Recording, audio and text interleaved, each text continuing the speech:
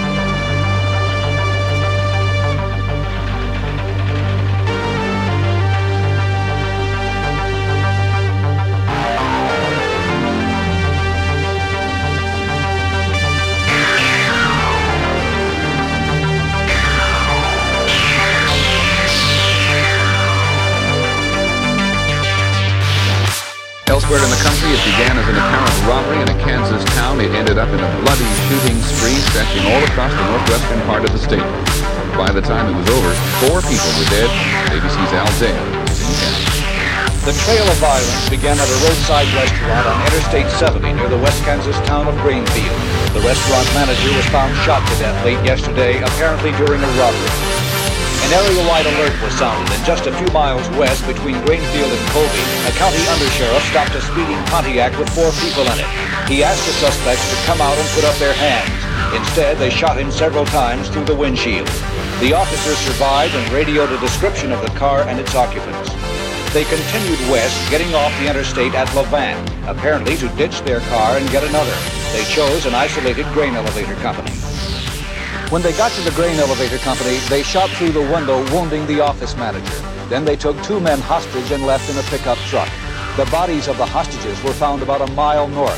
Both had been shot in the face. One of the slain men was 55-year-old Glenn Moore, who lived in this house in Colby.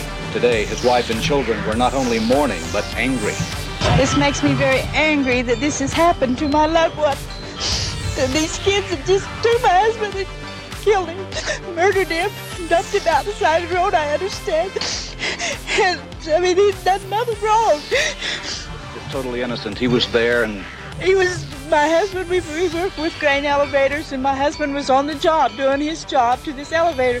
And they just come up and threw my husband in the pickup and left. And took him, and then they killed him along the road. And I'm just angry. Law officers trailed the assailants to an unoccupied farmhouse and surrounded it. A shootout erupted and one of the suspects was killed. 2 others were wounded. The 3 survivors were taken to jail in Colby, a town of 5,000. Friends and neighbors of the local victims want swift justice. I think they ought to hang them or something like that. Well, I wish they'd just called me and let me have my rifle and go after them. Authorities say the 3 surviving suspects will be charged with murder and kidnapping. Al Dale, ABC News, Colby, Kansas.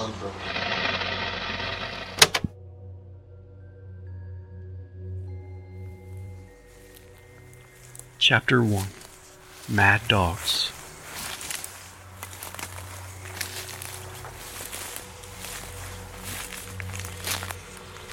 To understand America, you must understand highways.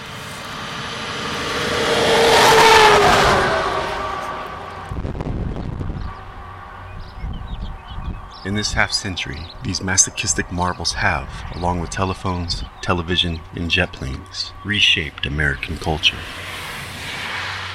Robert Samuelson, The Washington Post, June 25, 1986.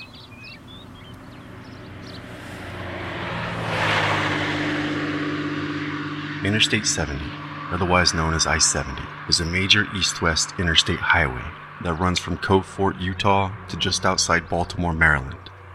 I-70 approximately traces the path of U.S. Route 40, the old national road.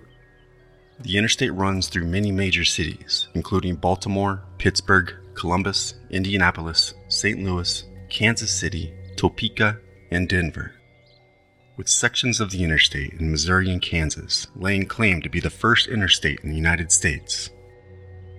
The last piece of the interstate highway system was laid into place with the completion of I-70 in 1992. Heading east on the Lewis and Clark Viaduct through downtown Kansas City, Missouri, the highway crosses the Kansas River, passing over the former stockyards and rail yards of Kansas City, Kansas. About halfway between Kansas City and Topeka, I-70 passes through Lawrence, home of the University of Kansas, before it carries on to Salina. It is here that I-70 has been given the nickname the Main Street of Kansas, as the highway continues to extend from the eastern border to the western border of the state, covering 424 miles, as it passes through most of the state's principal cities in the process. As I-70 crosses the prairie, farmlands, and the rolling hills of Kansas towards Colorado, this portion of I-70 was the first segment to start being paved and to be completed in the interstate highway system. And between Topeka and Denver, 539 miles away, there is little more to pass than time.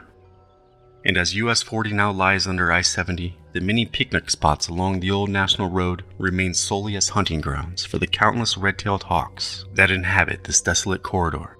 But right in the center lies a self-proclaimed oasis, Colby, Kansas, where if motorists get distracted by something on the radio, a news story, or a ballad for 3 to 4 minutes, and miss that exit, they won't have another chance to eat for hours. The stretch I-70 may be, nonetheless. If there ever was a calling to go west, today, the highway serves as a popular route for traveling across the Great Plains for the mountains of Colorado, making it an essential contributor to the state of Kansas and its local economies. As for more than 50 years, I-70 has helped boost the agriculture industry, as local farmers are able to get food to Kansans more easily. But agriculture, shipping, and easy access to the powdery western slope of the Rockies have not been the only boost to society the interstate system has provided, but a surge in criminal activity across the country. In the second half of the 20th century, the United States witnessed an unprecedented crime wave, with the total index crime rate more than tripling between 1960 and 1980. Most recently, John Allen Muhammad and Lee Boyd Malvo, the duo responsible for the DC sniper attacks, relied heavily on the highway and were even apprehended on a Maryland stretch of I-70 in 2002. The highway had given its name to the I-70 killer, a serial killer who committed a string of murders within a few miles of it in several Midwestern states back in the early 1990s. And before that, in February of 1995, headlines from the very prairie oasis of Colby, Kansas, across the nation read, "Death rides the highway into Kansas." Grainfield, Kansas. Many who populate this storybook chunk of American heartland, with the endlessly straight rows of corn, neatly painted barns, and carefully tended fences, call the highway just outside of town the sewer pipe. Death flowed late last week into northwest Kansas through that sewer pipe, which most other Americans know as Interstate Highway 70. During a 2-hour nightmare of screaming tires, hostage-taking, executions, and gunfighting. When the last shot was fired, almost precisely at sundown on Wednesday, 4 people were dead, 2 were seriously wounded, and 3 suspects were in police custody. The article continues on. Signs of carnage still are visible across the 60-mile swath of countryside, stretching from Stuckey's restaurant, where the killing spree began, to an unoccupied farmhouse, the final resting place of the bullet-riddled pickup in which one of the 4 suspects died in the climatic gunfight. There are still red stains in the snow alongside Kansas Highway 25, where the bodies of 2 hostages were found after each was forced to lie down on the ground and were shot repeatedly in the head with a .357 Magnum. A map outlining the route over which the tragedy was played out was printed in the Colby Free Press throughout Friday, and curious residents drove that map route on grim pilgrimages. And seemingly everywhere, residents spoke of how all the years of dread and mistrust of the strangers who traveled I-70 were more than justified. "What do you boys do in your cities that drives people like that out here to torture us?" asked old-timer Bob Ackard, a lifelong resident of Thomas County. "What kind of people do you create? What kind of people are these? Monsters. That's what." In an attempt to answer your question, Mr. Ackard, I quote David Norden of the Atlanta Constitution, April 9, 1967. During the few short years of its existence, the word interstate has become a part of the language of the American motorist. More than any other phenomenon of our time, the interstate highway system has irrevocably altered the way America must see itself. When the interstate comes, can anything once familiar, ever be the same. But where had these years of dread and mistrust of the strangers who traveled I-70 actually originated? Well, let's take a look back on January 25th, 1958, in Lincoln, Nebraska. A 20-year-old high school dropout named Charles Starkweather went to the home of his then 14-year-old girlfriend, Carol Ann Fugate. Though her mother and stepfather had told Starkweather to stay away, he walked in the house and fatally shot them, then clubbed to death their 2-year-old daughter, Betty Jean, before hiding their bodies in an outhouse in a chicken coop and hitting the road with his bride-to-be, young Carol. Arriving at a farmhouse of a family friend in Bennett, Nebraska, Starkweather killed him with a shotgun blast to the head, also killing the family dog. Attempting to flee the area, the pair got their car stuck in the mud and abandoned it. When a local teenage couple stopped to give them a ride, Starkweather forced them to drive back to an abandoned storm cellar in Bennett. There, he shot one of the teens in the back of the head and attempted to rape the girl. When he was unable to perform, he became angry with her and fatally shot her as well, and he and Carol then fled Bennett in the dead couple's car. Starkweather and Fugate drove to a wealthy section of Lincoln, where they entered the home of industrialist Chester Lauer Ward and his wife Clara. Starkweather stabbed their maid to death and then waited for Chester and Clara to return home. Starkweather killed the family dog by breaking its neck to keep it from alerting the Wards. Clara arrived first alone and was also stabbed to death. When Chester Ward returned home that evening, Starkweather shot and killed him. While the killers were in the house, the Wards newspaper arrived, and they cut out the front page pictures of themselves and Fugate's dead family. These pictures were found on them later, casting doubt on any later claim by Carol, as she didn't know her family was dead at the time. Starkweather and Fugate then filled Ward's black 1956 Packard with stolen jewelry from the house and fled Nebraska. Law enforcement agents in the region, including the National Guard, conducted house-to-house searches for the perpetrators. After several sightings of Starkweather and Fugate were reported, the Lincoln Police Department was accused of incompetence for being unable to capture the pair. This caused vigilante gangs to form, and the local sheriff started forming a posse by arming drunk men he found in bars. Meanwhile, needing a new car because Ward's Packard had been identified, the couple came upon a traveling salesman sleeping in his Buick along the highway outside of Douglas, Wyoming.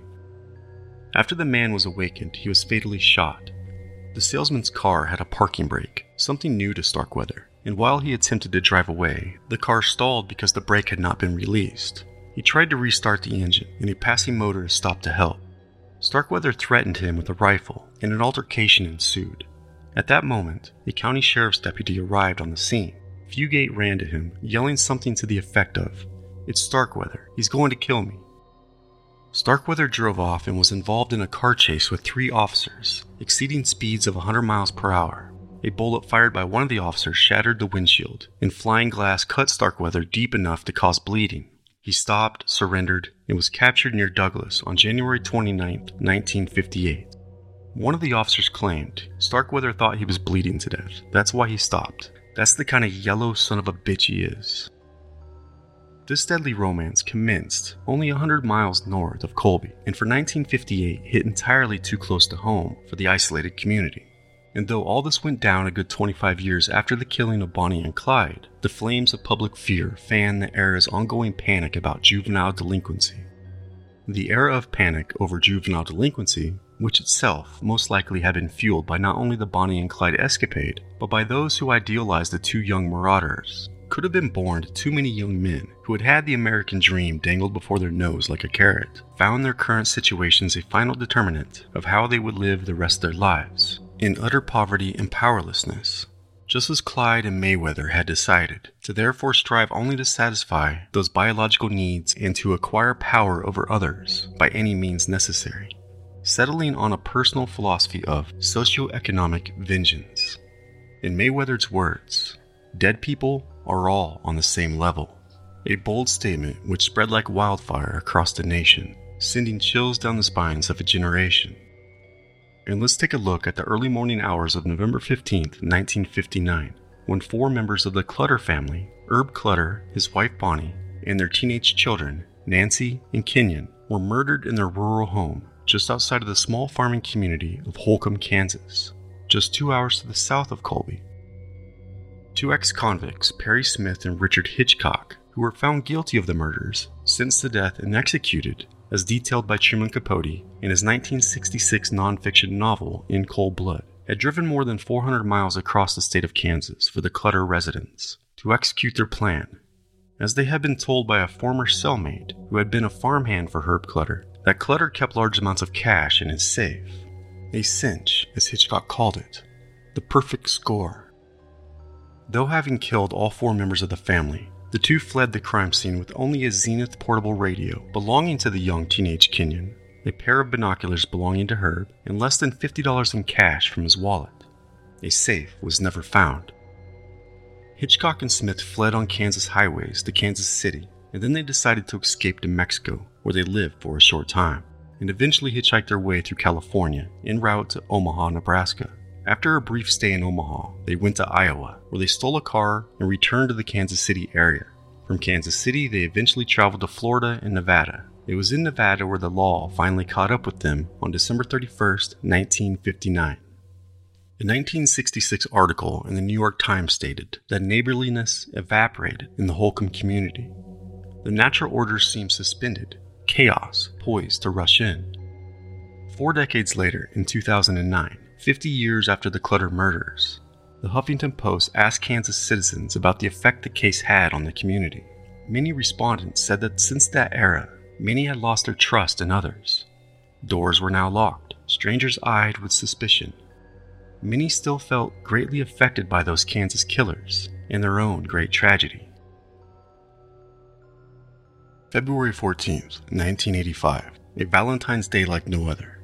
Those 105 miles due north, Colby residents awoke to a new world, one undoubtedly in their minds, reshaped by the highway itself, that sewer pipe, Interstate 70, which had paved the way for those most dreaded effects of juvenile delinquency, mayhem and murder, to once again rain down upon the tranquility of lives now shaken and shattered and bullet-riddled in the wake of a rapidly changing world. Colby still struggled to understand, left with the very question, what do you boys do in your cities that drives people like that out here to torture us?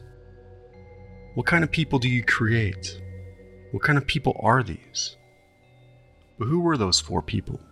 One shot dead in the climax of the multi-state killing spree that culminated in this isolated prairie oasis. Those 3 others in the county jail, protected only by steel bars, and outnumbered deputies by the growing thirst for vengeance that now turned over on these once quiet streets, which now hummed and buzzed with rage, beckoned forth by the loading of magazines and chambers, twisted rope in hand. Who were these people? According to Colby, monsters. So what more do you need to know?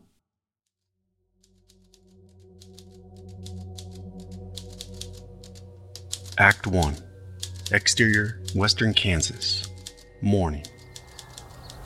We wake to the undeniable scent of frost-covered cow manure slowly thawing to a brand new day. It's early January, and the snowy region is defined mainly by a flat topography. This is reflective of the high plains. Interestingly, the highest elevation in Kansas, owing to the state's nickname, Mount Sunflower, is not a mountain at all. Along the Kansas Interstate I-70 corridor, a hungry red-tailed hawk with beady eyes scans the horizon for vermin as his shadow whisks across the prairie below, hardening with the rising sun. Any riverbeds across the land have dried up to gravel this time of year. Patches of tan, pale yellow, and burnt umber peek through the fresh layer of snow as the screech of the hawk carries off in the breeze. Then a return to that silence that dwells between the roar of passing 18-wheelers coming, going, and vanishing into the vastness of the horizon. Forget Texas. Everything's bigger here in Kansas. The people of Western Kansas do everything big. And just as those horizons, the heartstrings stretch endlessly. Interior, Stuckey's, Grainfield. Stuckey's is a restaurant souvenir shop. Picture a slimmed-down Cracker Barrel that sells gas. We see a friendly bunch beginning their day, fellows that will lend you their snowblower in a blizzard, help you round up your chickens if they get loose, leave fresh veggies on your porch just because, and check on you when you're sick. Kansans will always have your back. This is a bunch who anticipate one another's daily routines, as a predictable world is one they prefer and relish within, day in and day out. The coffee maker hisses off its last few dribbles into the pot as bacon grease sizzles. As is routine, a group of regulars has gathered around a table for an early morning game of 6-point cutthroat pitch as they discuss the news in the morning paper. On this day, Wednesday, January the 13th, 1985, the discussion is on farm foreclosures in Gove County. In the background, the radio knob has been twisted past a plentitude of some good old country music, a Sermon on the Mount, and past the garble of a distant 80s rock station, before settling upon Kansas Farm and Ranch Radio. Larry McFarland, a boyish-looking 27-year-old, the same man who had just adjusted the volume on the old Zenith radio, now refills awaiting mugs with a fresh pot of coffee. Larry is the manager of the Grainfield Stuckies, and has been since his raise 6 months back. We can see his dedication to the job in the details and in his mannerisms, almost motherly to any of the 400 locals of the community, which sits 35 miles to the southeast of Colby on I-70. And the community loves Larry in return. He had only begun working at the Stuckies after moving to the area about 3 years ago, after graduating with a business degree from the University of Kansas. Nonetheless, the people of Grainfield thought of Larry as a local boy, and at the end of March, Larry is even set to become the local Lions Club president. It is these good-natured and dependable traits that earn Larry his raise. It's Stucky's company policy that Larry lives next to the store, and he complies. It is also company policy that he opens the store at 8 a.m., but Larry always opens by 7 instead for his friends. And like clockwork, earlier this morning, Larry had left his small white apartment attached to the back of the Stuckies restaurant to come in early for this lot who preferred to have their coffee and breakfast at the early hour of 7 instead of 8 a.m. Larry, as 6 foot tall, weighing 240 pounds, leans across the table to ensure every cup is full to the brim, entirely focused on that task at hand. But Larry is keenly aware of the dangers of living and working near the highway, and he keeps an ear out for the brass bell that greets every customer to enter the store. His mother, Geneva McFarland, whom Larry routinely stops by to care for, has been terribly ill, had even recently asked him as much. "Larry, what would you do if there was ever a robbery?" And Larry told her, as right as rain, that he would hand the money right over. Because even with Larry's hefty build, he is anything but an imposing guy, with his tousled reddish-brown hair and thick-rimmed glasses. "It doesn't really matter now," his mother Geneva will go on to say as she breaks down in sobs. The clock ticks nearly 9:45 a.m. A local couple, Ethel and Gilbert Bibb Gillespie, stand up to leave. Larry, who now stands behind the counter, waiting on the slower-than-usual trickle of customers, who swing in for a refill off the highway, shouts at them across the restaurant that he'll see them later this afternoon, as they are due back at 3 with the rest of the gang for another late game of pitch, as is customary.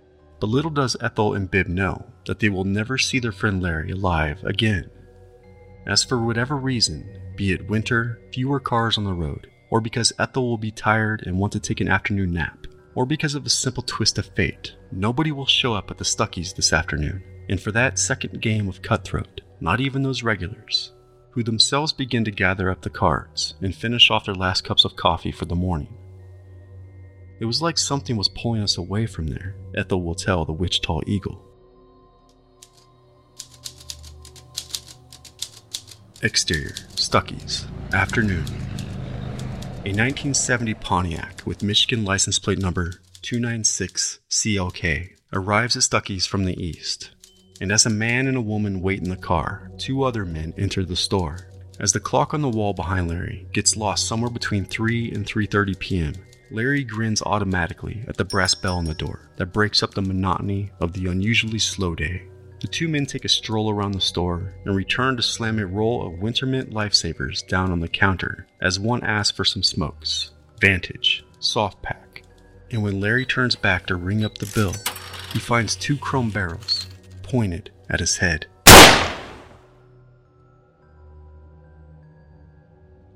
Now, whether Larry McFarland resisted is not known.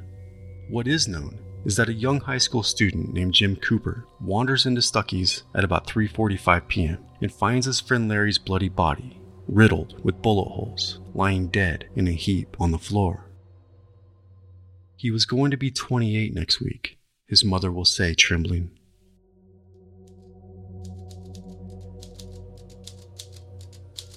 Exterior I-70, afternoon. The long distances between communities make any gatherings in western Kansas of 2 or more all the more intimate, and those voids between even lonelier. In cruising through Thomas County along the corridor, the passing semi-tractors, oil pumps on the periphery, and the rolls of hay patterned in ambiguous alignment that break up the monotony of the prairie are the only things keeping Deputy Sheriff Ben Albright company on his routine patrol, all but his police radio, which squawks here and there. The sun shines bright in the lower western brilliant blue sky, and the deputy squints for any oncoming speeders making their way back east after a skiing vacation on the Colorado Front Range, which lies out of sight over the horizon before him. The rays of that hot sun glistening off the frozen prairie, warm on his face on that chill day through the windshield, as the disorienting flatness carries on yet another unchanging day. Abiding in command of nature, the silhouette of a large herd of pronghorn, in the same shade as the land, tails white as frost, in a speed up to 60 miles per hour, crossed the highway in a breeze before his squad car, in search of sagebrush and forbs, as they wait patiently on the young tender grasses of spring to return. Ben Albright, a Colby native, was born and raised with 3 sisters and 2 brothers by his mother after his father's fatal heart attack when he was 4. He would go on to receive multiple degrees in law enforcement, and in 1979, while working for the Oakley Police Department, at the scene of a crash, he met the woman he would marry, Pat. It was a time of many changes for the couple. When Ben left the Oakland Police Department for a patrol job in Colby, he was transferred to the Thomas County Sheriff's Department within a year. In the meantime, Ben became a father of Pat's 2 daughters from a previous marriage.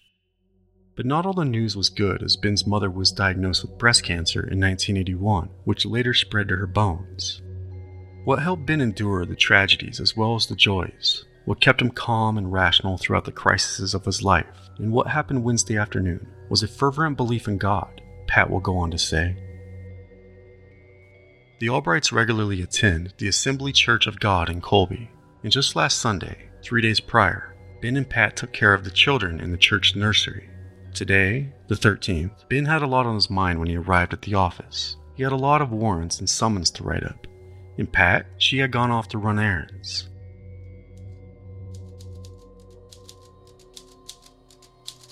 Interior, Sheriff's Department, 3:30 p.m. Pat was near the Sheriff's Department, so she figured she'd stop in to have coffee with Ben. But as she walks in, Dispatcher Mary Messamore tells Pat that Ben is on patrol, adding that there had been a shooting in Grainfield. The police radios are humming, and as Pat listens, she hears Ben's scanner handle number 127 mentioned several times by another Kansas Highway Patrol officer. The trooper says that he had been refueling when he saw a 1970 red and blue car that looked funny, like someone had stuck a different hood on it, speeding westward. Knowing Ben is in the area, he issues a call for handle number 127 to check it out. Pat listens as her husband Ben falls in behind the old car, pushing hard down the westward lane of I-70, as they had put nearly 50 miles between themselves and the Stuckey's restaurant in only minutes. Ben states over the radio that he thinks he has just caught another speeder hurrying for Colorado, just east of Levant, a town of 200 or so 8 miles to the west of Colby. Pat hears as he turns on his siren, and Ben follows the car down the Levant exit ramp. Ben gives the command over the public address for the car's occupants to shut the car off, and knowing there had been a shooting, to hold their hands out of the car's window. Suddenly Pat fears that Ben is facing a far different situation than usual, and her worst fears are confirmed as she hears 4 distant shots fired. She hears rustling and squelch, and then 2 more shots at close range.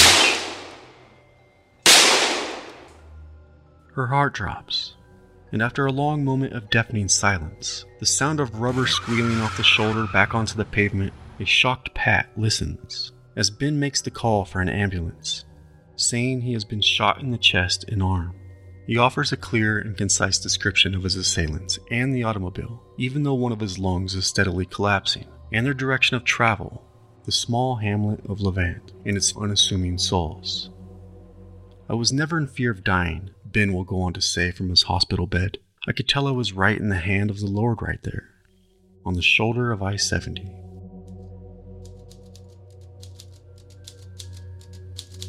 Exterior, Levant, late afternoon. An old long bed pickup truck sits outside the Bartlett and Company grain elevator on the very edge of town, where vastness carries on. Two laborers stand beside the truck chatting. Interior, grain elevator office. Manager Morris Christie and Fred Sager, an employee, hear the roaring sound of an exhausted engine and tires on gravel screeching to a halt only a few yards from the office's front door. Peering out that door, Fred speaks softly, saying, "Those guys have guns," and the two of them step back away from the doorway. But Fred continues watching out the window as two men in black cowboy hats step out of the car, as another man and a woman who sits in the driver's seat wait in the car. Fred sees Rick Schroeder, who is chatting with Glenmore near Glenn's truck, offer a genuine smile as he turns toward the armed men moving in toward him, as it would have been against his nature to do anything else. At age 28, Rick is loved enormously in his little town. He is a big man, standing 6'2" tall and well over 200 pounds. Rick is a good man who has only good to say about anyone or to anyone. A super prince of a guy, anyone will say. If you need help, he is there. When you need a friend, he is there. The kind of guy you can call at midnight if you run your truck into a ditch. And he will be there in 15 minutes flat, even in the winter. Rick plays on the town's baseball team, and though he works in the church all year, he always has time for his kids. Just a little over a year ago, he and his wife Brenda bought a little house outside of town, not far from his parents' farm. They stayed there even after the nearby farm he managed went out of business. It had been tough. He was suddenly out of work for months before taking the elevator job about 3 weeks ago. He had been coming over to the elevator and drinking coffee with the guys every morning for years, and they were glad to have him come to work here. When the car had roared into the lot, Rick had been talking with Glenmore about a broken auger in the grain dryer. Mr. Moore runs an elevator repair operation and has been battling the thing for days. However, regarding personal style, Glenmore 56 is Rick's opposite. He reared 4 boys in nearby Colby and has earned one of the highest reputations available in northwestern Kansas. Glenn is a quiet man. He minds his own business and works hard, and that is a lot to say about any man. Now, on this late Wednesday afternoon, Fred watches from the office window as Rick and Glenn have turned together to face the 2 armed strangers in black cowboy hats, who seem to be waving their guns around wildly for no rhyme or reason.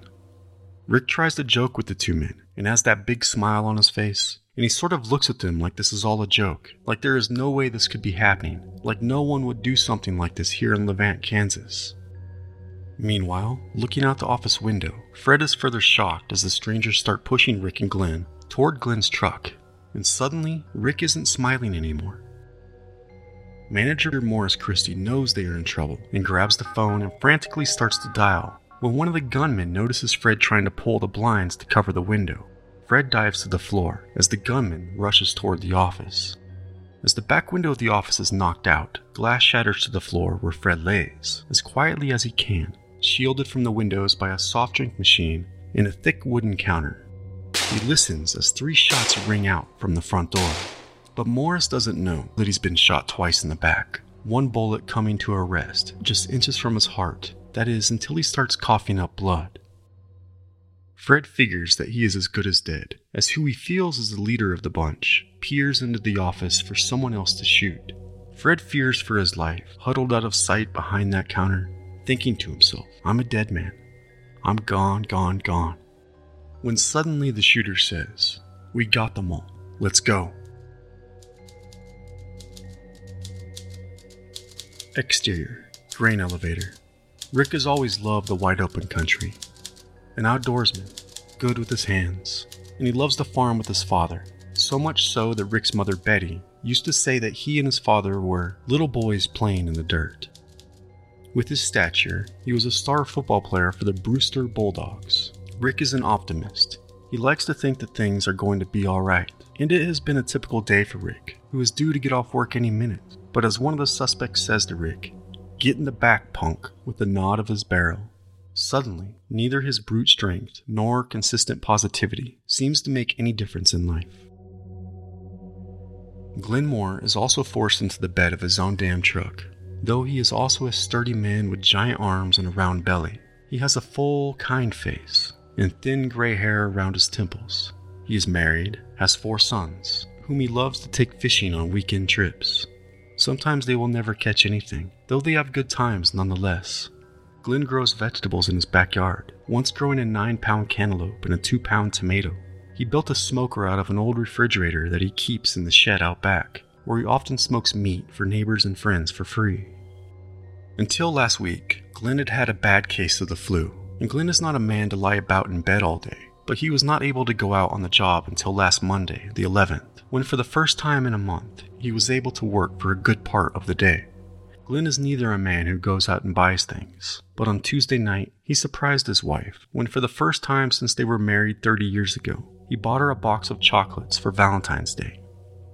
His wife Milton will say tearfully, "He was more likely to give me $30 and say go out and buy yourself a pair of slacks."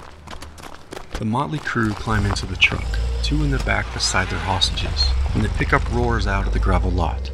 Off on the periphery, Glenn's son and fishing partner, Wesley Moore, appears and watches in utter disbelief as his father is taken away by armed men. But when a nearby electric company meter reader sees the pickup peel out in a plume of dust, he dismisses it as just another scuffle between managers and laborers, entirely unaware that what is leaving Levan is far more than an old beat-up pickup truck vanishing in the clouds of dust against the setting sun.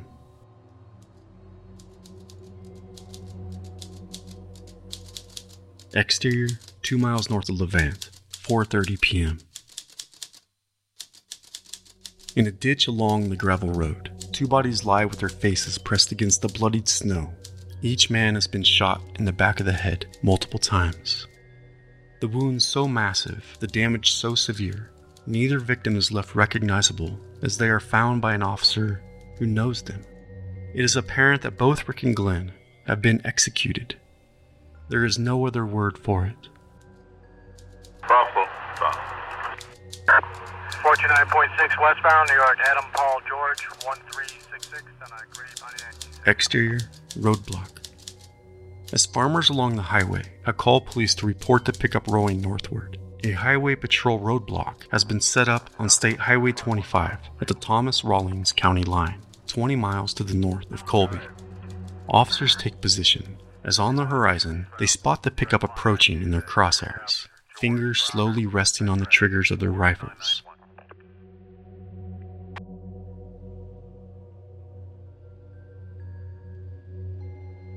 But suddenly, the shooters spin around and head back to the south, back toward the posse that has been hot on their tail.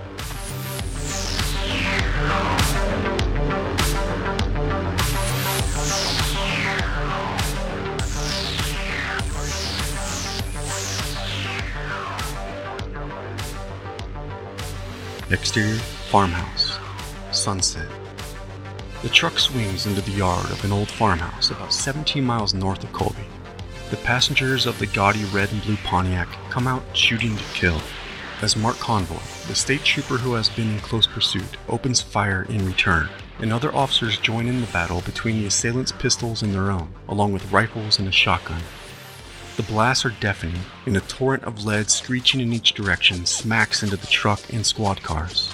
The shooters scatter as the hail of bullets whiz past until a bullet pierces the body of one of the suspects, who is attempting to crawl under the pickup for cover. The following bullet to tear flesh strikes a dark-complected, shaggy-haired guy with high cheekbones in his late 20s, right in the thigh, dropping him to the ground not far from a teenage girl, with pale, full cheeks and a full head of thick, wavy, reddish-brown hair. As officers rush in, one pursues a third man, tall, undoubtedly the oldest of the bunch, in his early 30s, but looks much older with long hair and a grizzly beard, who flees around a shed where he falls in the snow, dropping his gun. He gets back up and struggles in the drift as he tries to escape, only to be caught by the pursuing officer, and it is all over by 5:45 p.m. Sitting on her knees, with a bullet wound of her own in her ass, and kind of rocking back and forth, holding herself in a hug, not far from the teen lying dead under the truck, the girl cries out, "I love you, Danny, I love you," as Danny, nearly hissing as the trooper presses a knee to the nape of his neck, with fierce black eyes and white-knuckled fists, now shackled, Danny shouts back, "I love you too, Lisa. Don't worry about it. You know everything is going to be okay. Everything is going to be okay." Fade to black.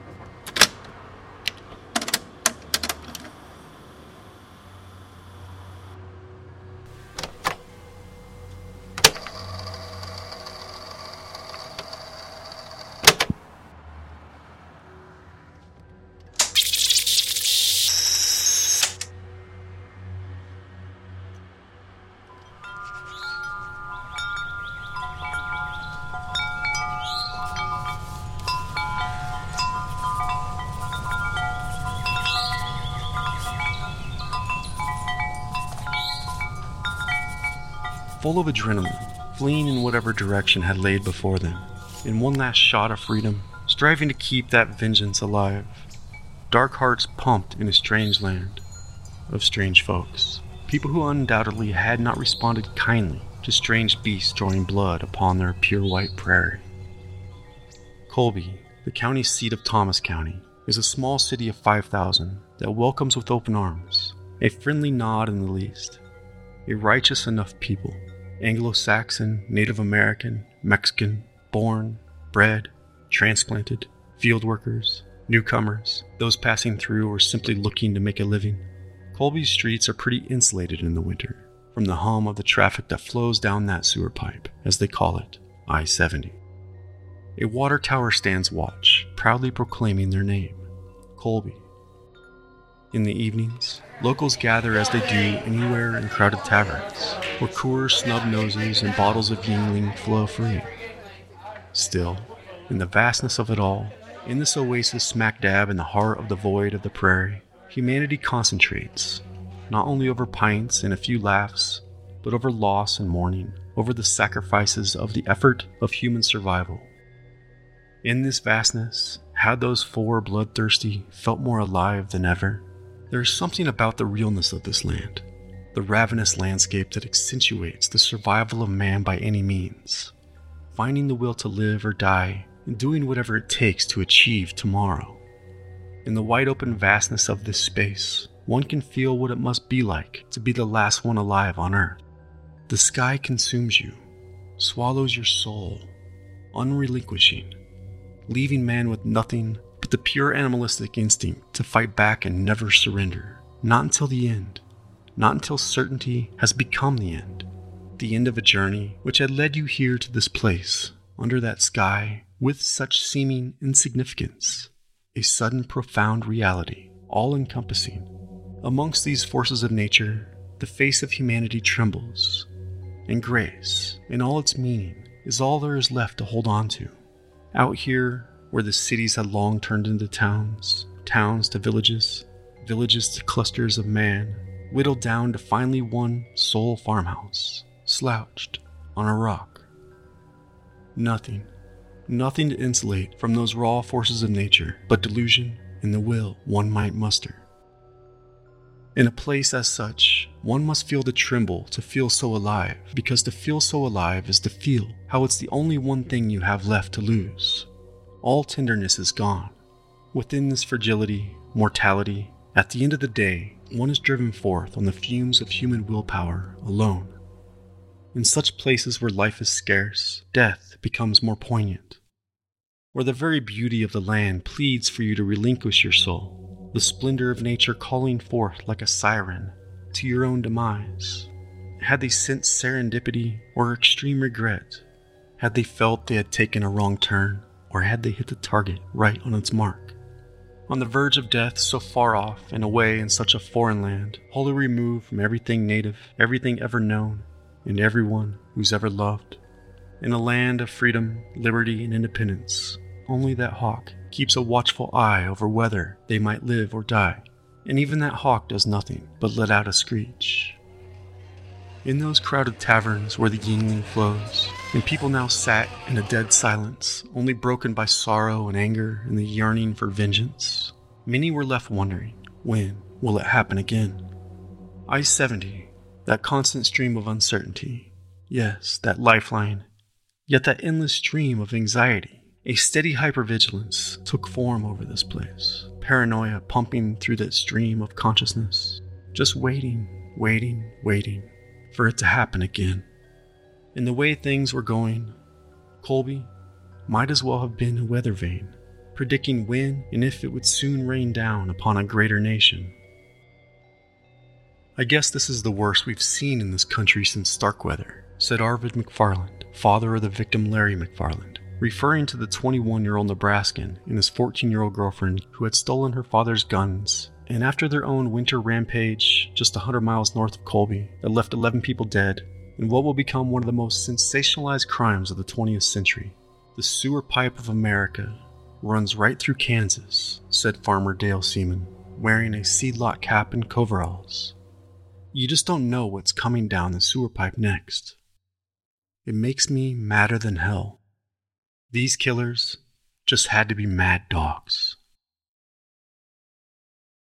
I'm Corey Zimmerman, and this is Spoon River Gothic, Season 2.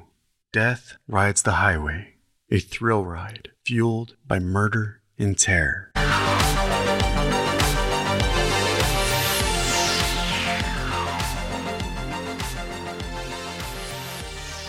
Think, feel, and understand the world around you with Spoon River Gothic Podcast, because we go where the others don't. We dive deeper. And if you want to plunge even deeper into our true crime tales, please subscribe to Spoon River Gothic Agency. That's SRG Agency at www.patreon.com/Spoon River Gothic Podcast, and access the Spoon River Gothic Podcast case file for bonus weekly episodes available on Spotify. And also included in the Patreon case file are investigative materials such as exclusive audio interviews, trial footage, police files, court documents, photos, diagrams, and more to accompany each Season 2 episode of Death Rides the Highway. And if you like what you hear, please leave us a 5-star review on Spotify, Apple Podcasts, or wherever you listen. It means more than you know in this cutthroat world. And until next time, work hard, party hard, keep a vigilant eye over your shoulder, and don't forget to watch each other's backs. This is a sideways world we are living in. And again, that's www.patreon.com/Spoon River Gothic Podcast.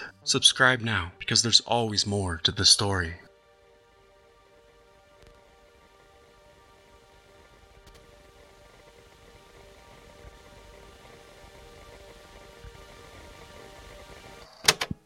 Ever wonder how much of your personal data is out there on the internet for anyone to see? More than you think. Your name, contact info, social security number, home address, and even information about your family members is all being compiled by data brokers and sold to the highest bidders online.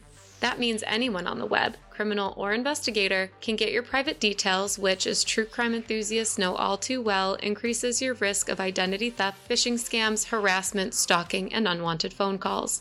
As a podcast that exists publicly and shares our opinions online, we are hyper aware of safety and security, and all this data being so easily searchable on the internet can have real-life consequences. This is why Spoon River Gothic is proud to partner with Delete Me, the #1 service in online data removal. Delete Me finds and removes any information you don't want online and makes sure it stays off. Their dedicated team finds and removes your personal info from the largest people search databases and helps prevent potential ID theft, doxing, stalking, and phishing scams in the process. That's why I personally recommend Delete Me for protecting yourself and your personal information. Sign up at joindeleteme.com/spoonriver and provide Delete Me with exactly what information you want deleted, and their experts will take it from there. As part of their subscription service, you will even receive personalized privacy reports showing what they found, where they found it, and what they removed. Delete Me isn't just a one-time service. Their experts are always working for you, constantly monitoring and removing the personal information you don't want accessible online. To put it simply, Delete Me does all the hard work of wiping you and your family's personal info off the web and making your personal profile no longer anyone's to sell. So join us at deleteme.com/spoonriver, because no one wants to be a victim nor a suspect. So get protected, and the next time a case hits too close to home, you won't find yourself asking the stranger on the other end of the phone, "How did you get my number?" Go to joindeleteme.com/spoonriver and get started today.